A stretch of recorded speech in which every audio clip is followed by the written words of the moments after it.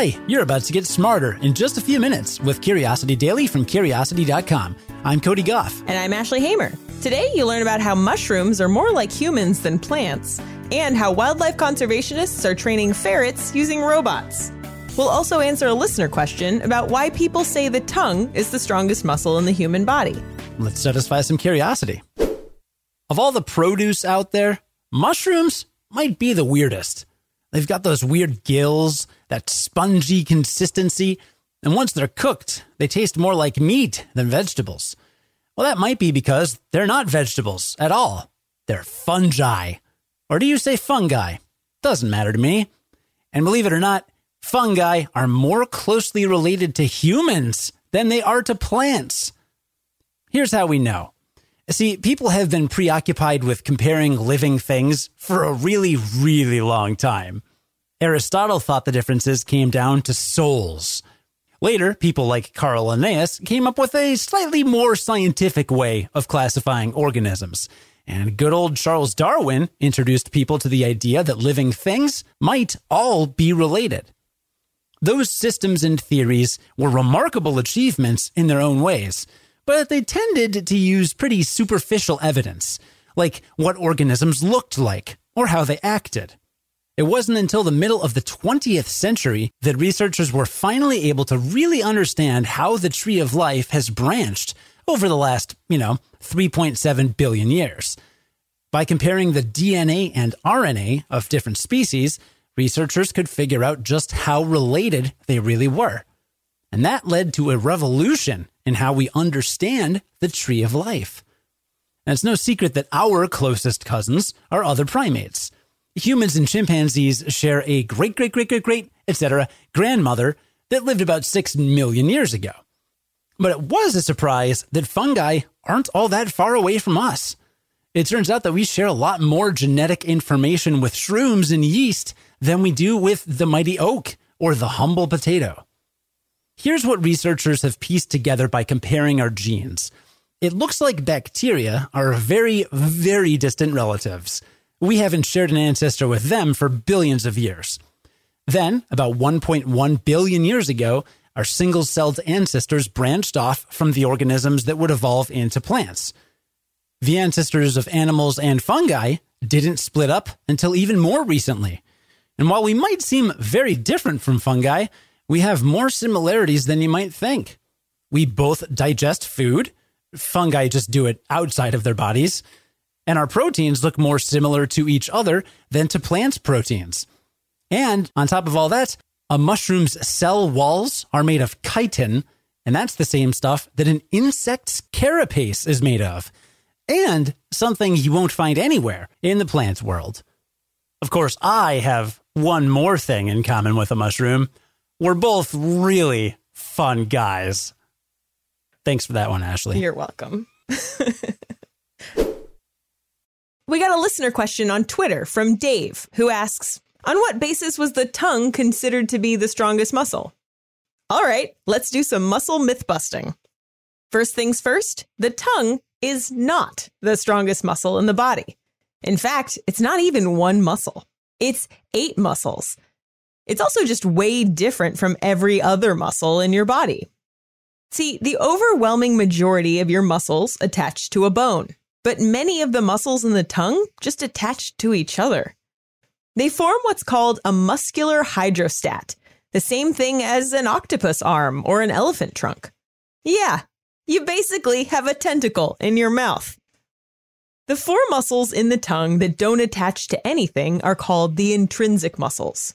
Each one travels in a different direction, which helps your tongue perform such impressive gymnastics as tying a cherry stem or licking the beaters clean. 4 more muscles anchor your tongue to your head. One attaches to the base of the skull, another to the throat, one on the lower jaw, and another stretches up to the roof of your mouth. Each of these muscles is bilateral, which means they're partially separated by a center line that helps them work on both sides of your mouth. So why do some people think the tongue is the strongest muscle? Well, it could be because it does so much and never seems to get tired. I mean, I can talk into a microphone for 2 hours and then go straight into eating lunch, and my tongue never complains. That endurance has a lot to do with the way the tongue is built. Lots of the muscle fibers do the same thing. So if one part tires out, another part can pick up the slack. It's got subs warming the bench, ready to jump in the game. But when it comes to sheer strength, the tongue just can't stack up next to other brawny behemoths like the quads and the glutes.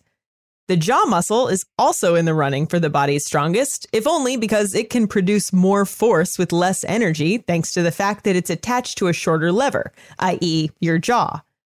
The bicep, in contrast, has to lift your forearm, which is a relatively long lever that requires more energy to move. So, no, your tongue isn't the strongest muscle, but it probably got that reputation for its amazing feats of flexibility and endurance. Thanks for your question, Dave. If you have a question, send an email or a voice recording to curiosity@discovery.com or leave us a voicemail at 312-596-5208. Saving a species from extinction is no easy task. There's a lot more to it than just breeding animals and letting them loose. For one thing, animals bred in captivity often don't even know how to behave in the wild. You have to prepare them for the great outdoors. And to succeed at that, scientists will try pretty much anything. In the case of the black-footed ferret, that meant building, wait for it, robot badgers. When it comes to endangered species success stories, the comeback tale of the black-footed ferret is hard to beat. At one time, these critters were found all over the plains of the American West. But as more and more of their habitat was converted to farmland and rangeland, they increasingly found themselves homeless. By 1980, the species was believed to be extinct. But in 1981, a colony of 18 black-footed ferrets was rediscovered in Wyoming. Scientists scooped up these individuals and sent them to the National Zoo in Washington, D.C. to live in captivity while they tried to boost the population's numbers. Restoring a species from just a few individuals is a tough task that is fraught with trouble. Not only do you have to breed them carefully to minimize inbreeding, but once the ferrets are born, you can't just send them on their way. They have to go to a school in Colorado to learn how to ferret. And that's because not all behaviors are instinctive. Finding food and avoiding predators are often learned behaviors. So in 1989, a group of scientists devised a predator avoidance boot camp for their fledgling ferrets. They got a 20-pound stuffed roadkill badger and attached it to a remote control car. Then they chased the ferrets around with this robo-badger while pelting them with harmless rubber bands. And this was all in an effort to teach them that badgers, their natural predator, should be avoided. Ferrets are still being trained today, but the process has evolved quite a bit since then. The robo-badgers have fallen out of use in favor of teaching the ferrets how to hunt prey and navigate the tunnel systems wild ferrets build. Is it just me, or is anyone else picturing a Rocky-style training montage? Well, today there are around 350 black-footed ferrets in the wild, with about the same number in captivity awaiting release.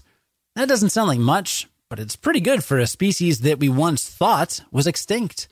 Their recovery is a true underdog story. Or undergroundhog. Or you know what I mean. We've got a lot coming up next week on Curiosity Daily, so let's give you a sneak preview before we wrap up. Yeah, next week you'll learn about 3 categories that friendships fall into, how we could use 5G as a wireless power grid, genes that activate in your brain after you die, the newly discovered monkey dactyl fossil, which, as if its name isn't enough for you, also has the oldest known opposable thumbs, and more. Okay, so now let's recap what we learned today. Starting with the fact that mushrooms are more like humans than plants. But don't worry about it, you're not a cannibal if you eat mushrooms. They're still distantly related. But because the ancestors of animals and fungi didn't split up until after the split between animals and plants, we're more closely related to mushrooms than we are to plants. I mean, just for one example, chitin is something that makes up both a mushroom's cell walls and an insect's carapace, but you don't find it in plants. Who knew? Yeah, I mean, remember, the fire flower lets Mario spit out fireballs, but the super mushroom is a power-up that you've got to get first to make him bigger. So That's irrelevant. But it's a thing, I said. It sure is.